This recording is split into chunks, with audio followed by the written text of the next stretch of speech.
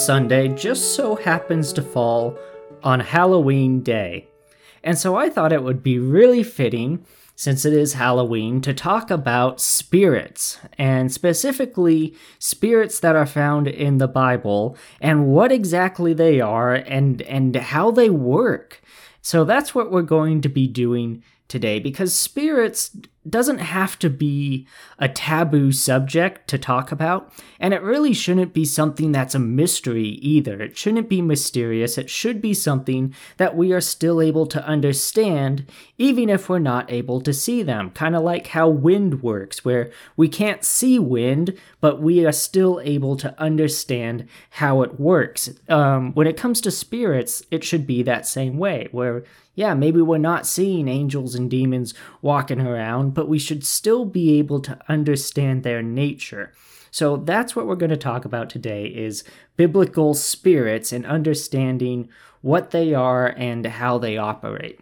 So before we get into things like angels and demons, let's begin by talking about our own spirit. So mankind was made in the image of God, and just as how God is made up of the Trinity of the Father, the Son, and the Holy Spirit, mankind is also made up of a Trinity-type formation of the body, the spirit, and the soul.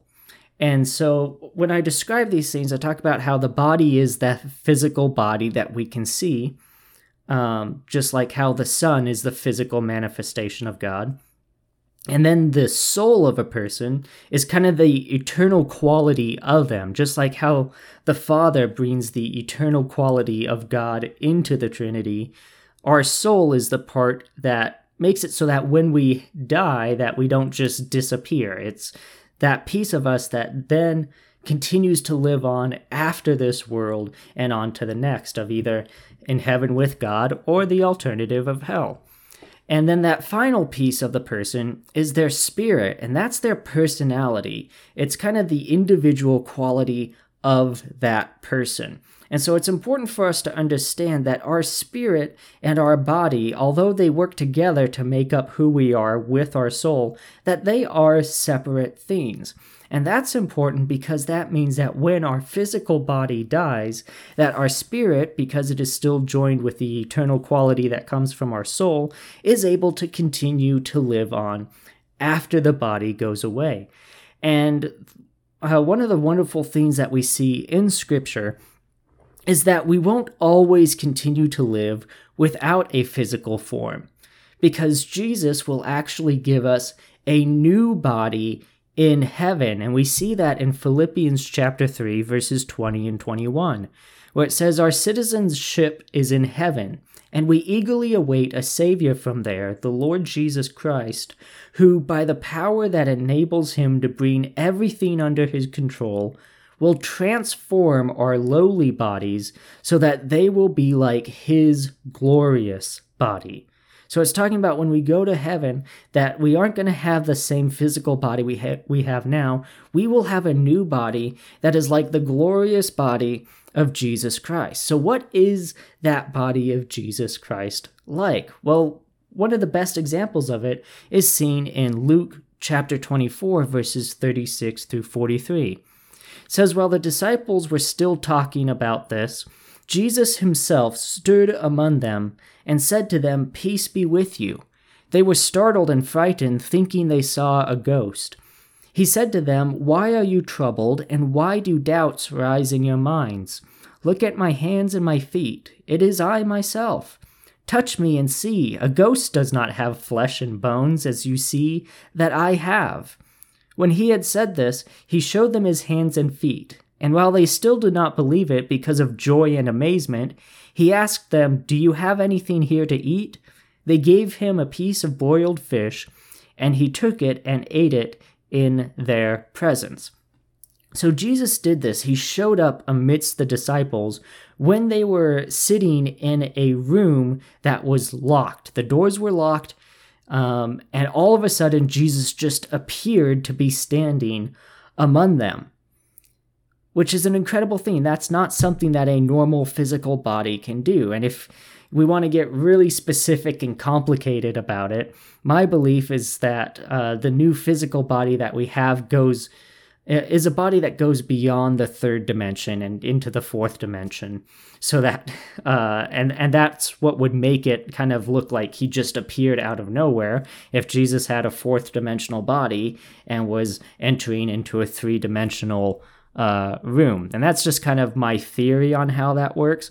But regardless of how exactly that works, it's very clear that Jesus's physical body was different than the bodies of the rest of the disciples who were there.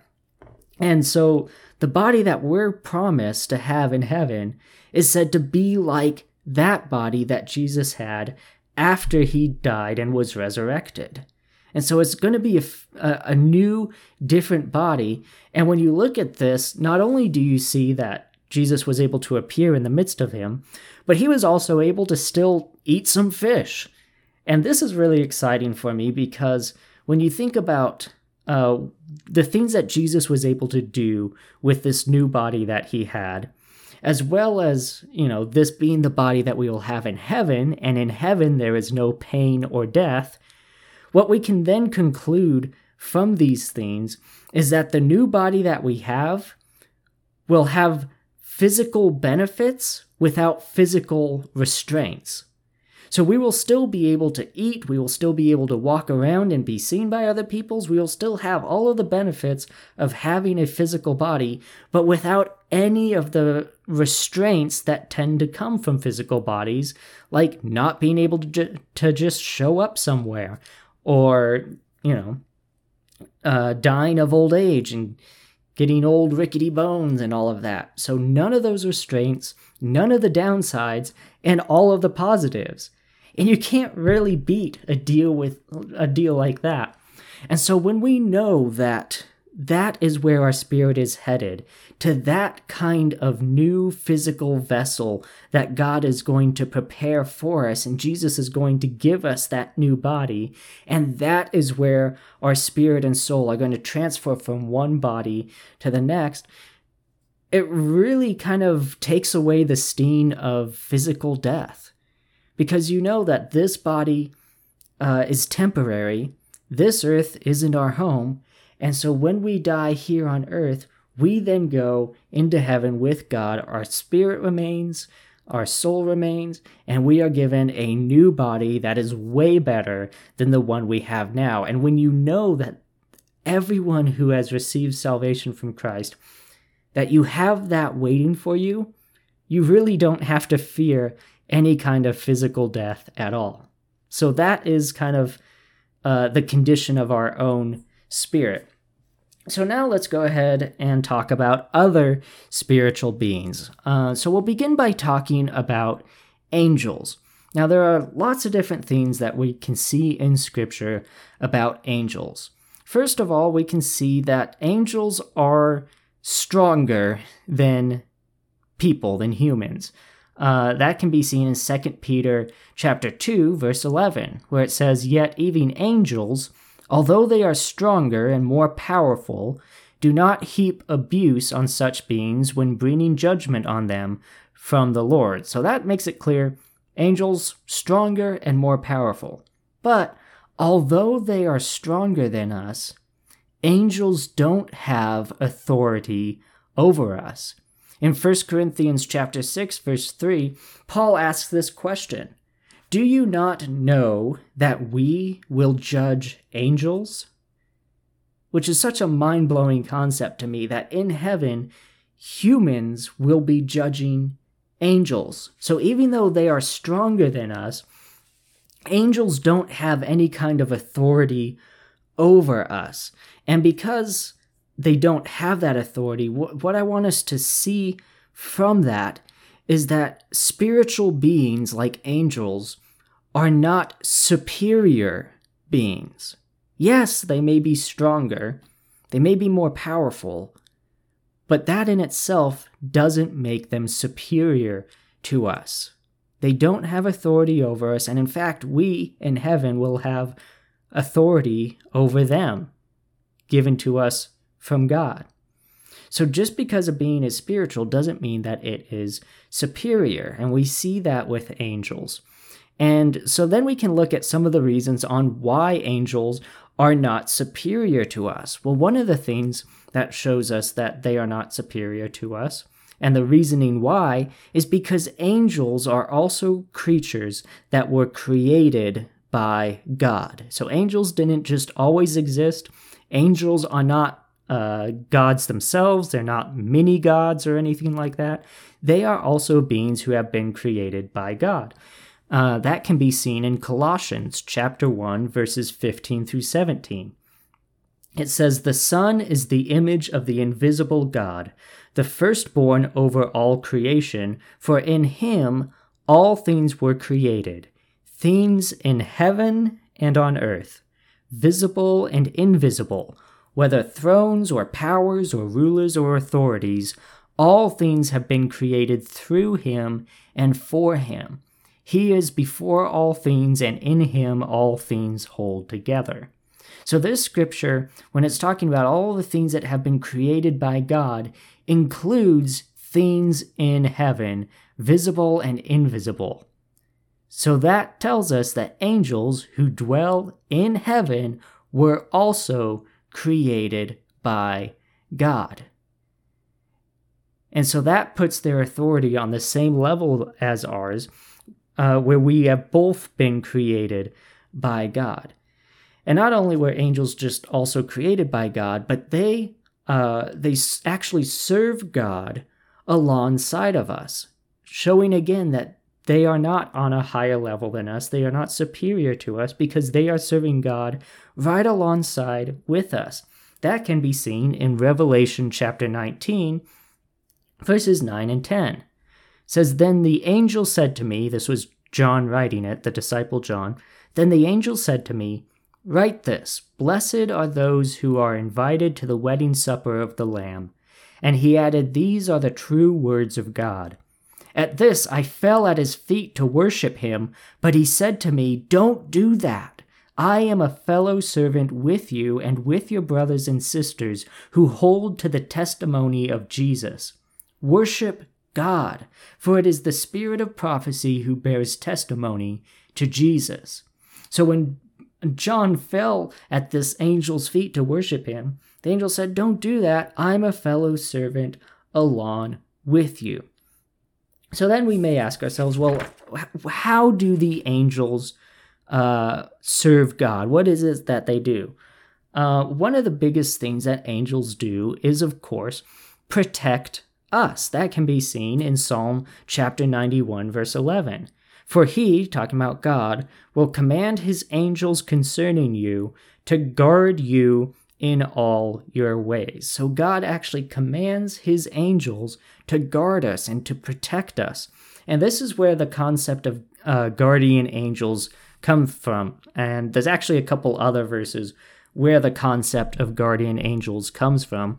But when you actually look at each of those different references about angels guarding and protecting others, this is just kind of a fun fact, a fun little trivia for you, is that in those verses and throughout Scripture, there is actually no clear, definitive proof about guardian angels existing in the sense that we think of them, where each person has their own guardian angel that is there solely to protect them.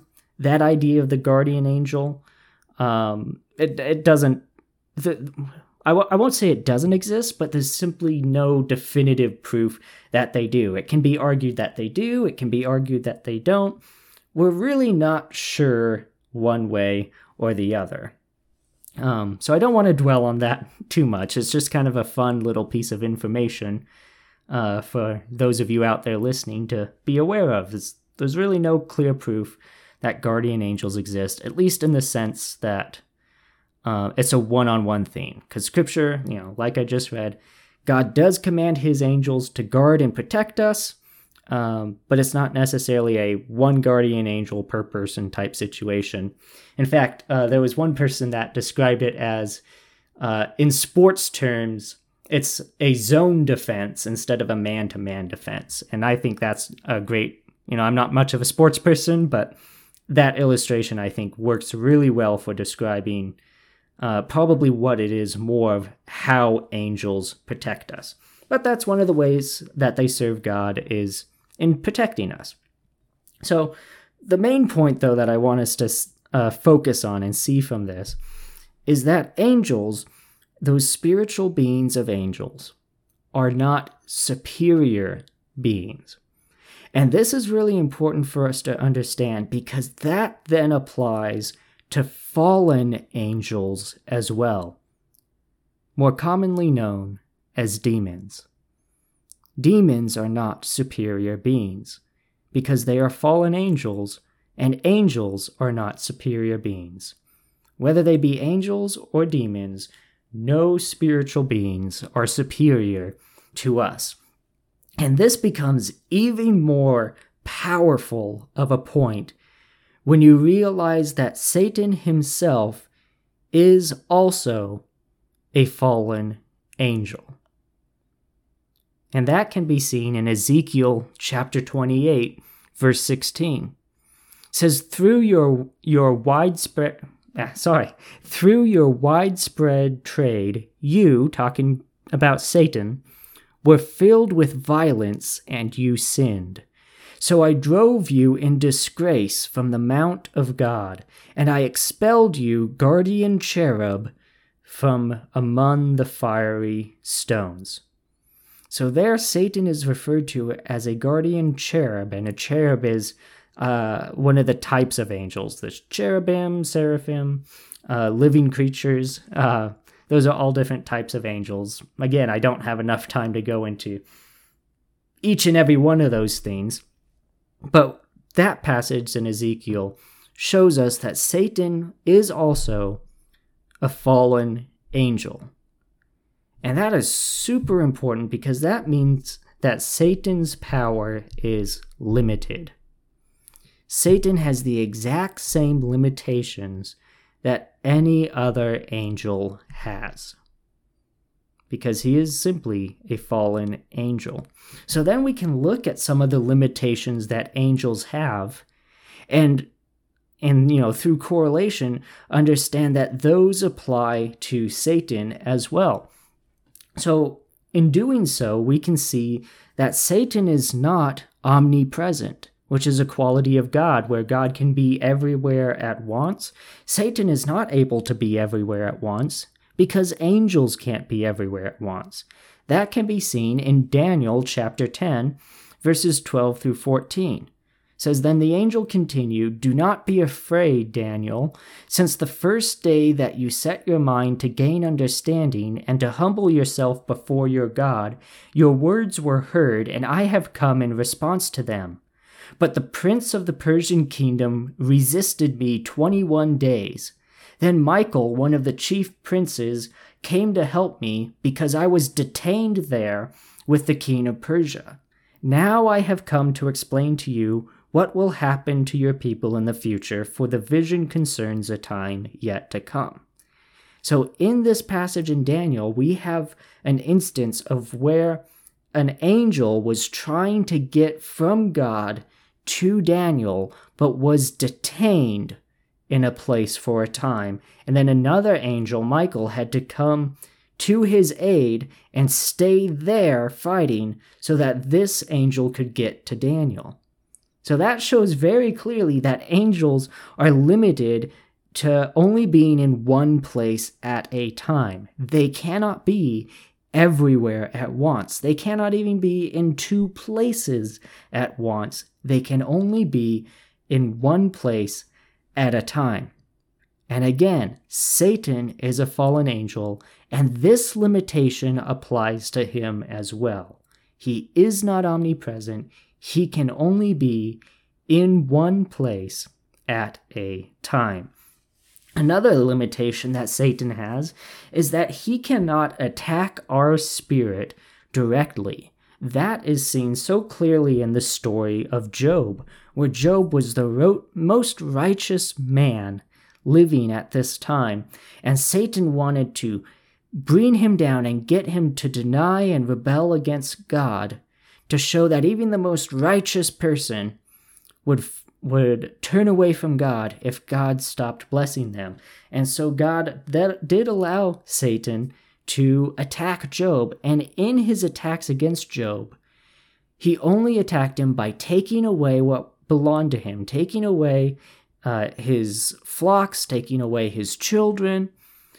And when that didn't work, he then went to attack his flesh and gave him boils all over his skin. So we can see in even his greatest attacks against Job that it was limited to the physical realm. He was not able to attack Job's spirit directly. And what I mean by that was he was not able to make Job denounce God. He could not influence Job's mind to make him denounce God. The best that he could do was attack Job's spirit indirectly through physical things, because he was not able to directly influence Job's spirit. He could not take control of Job, because Job belonged to God. And so when we also belong to God, Satan is limited in that capacity as well, where he cannot attack our spirit directly, is limited then to only indirect physical assaults against us, to try to mess with our mind that way. Another really comforting thing about the limit of Satan's power is that Satan's eternal fate is already decided and sealed. In Revelation chapter 20, verses 7 through 10, we see the final end result of Satan. It says, when the 1,000 years are over, Satan will be released from his prison and will go out to deceive the nations in the four corners of the earth, Gog and Magog, and to gather them for battle. In number they are like the sand on the seashore. They marched across the breadth of the earth and surrounded the camp of God's people, the city he loves.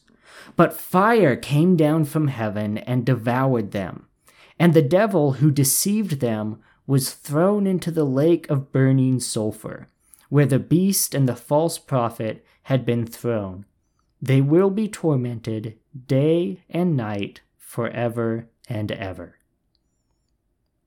This book of Revelation describes future events. And so we can see that this is the fate that Satan is going to end up in. His fate is sealed.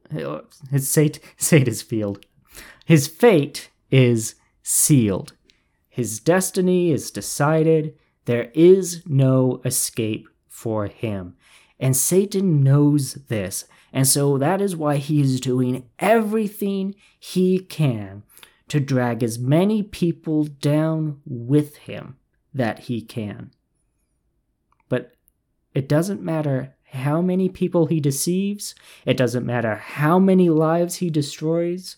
His fate is sealed. He will be thrown into the lake of burning sulfur and tormented there day and night forever and ever. And there is nothing he can do about that, because his power is insignificant to the infinite power of God, because he is only a created being. He is only a limited, fallen angel trying to stand against the eternal, almighty God. And it's that same God who loves us and not only blesses us, but gives us his Holy Spirit to dwell within us. And so that spirit that is in us is far greater than the power of the enemy who stands against us. And so we don't have to fear that power that is weaker than the power that is within us. And that's stated quite clearly in 1 John chapter 4, verse 4, where it says, "You, dear children, are from God and have overcome them, because the one who is in you is greater than the one who is in the world. We don't have to fear Satan or his fallen angels, because God's Spirit dwells within us and is far greater than our enemy. But the way that Satan tries to trick us up is by keeping these understandings of spiritual things and understanding of spirits like angels and demons, and even how our own spirit works. If he can keep those things hidden from us, if he can make us think that they are just mysteries that we will never understand, then he can cause us to be fearful of those things. Because one of the greatest fears is the fear of the unknown. And so he knows that if he can trick us into thinking, well, spirits are that subject's kind of taboo. We don't want to talk about that. And really there's no point talking about it because we'll never fully understand it. We can't see it. We can't understand it. And that's just how it's always going to be. If Satan can get us to believe that, then he will keep us in a place of the unknown, and there he can manipulate us into feeling the fear from that unknown. Because he knows that that is human nature, to fear what is unknown. But the more we understand these things, the more we understand that our spirit is separate from our body and is going to go into a new, greater body gifted to us from Jesus. And when we understand that angels are there to protect us, not as superior beings, but as also servants of God, and more powerful than we are, they protect us. And when we understand how limited Satan's power really is, the more we understand all of these spiritual things, the less we will be fearful of them. And so I pray that this message, as you have listened to it, has taken away any fear that you may have had about spiritual things and spiritual beings. And if you have any other questions about any of this or any comments that you would like to share with me, feel free to contact me either through the Sermon in the Pocket Facebook page or email me directly at sermoninthepocket@gmail.com. And to help give that understanding to others as well, I encourage you to share this message with other people to help get that information out into the rest of the world. But until next time, this has been another Sermon in the Pocket. I thank you for listening and pray that God will bless you as you go throughout your day.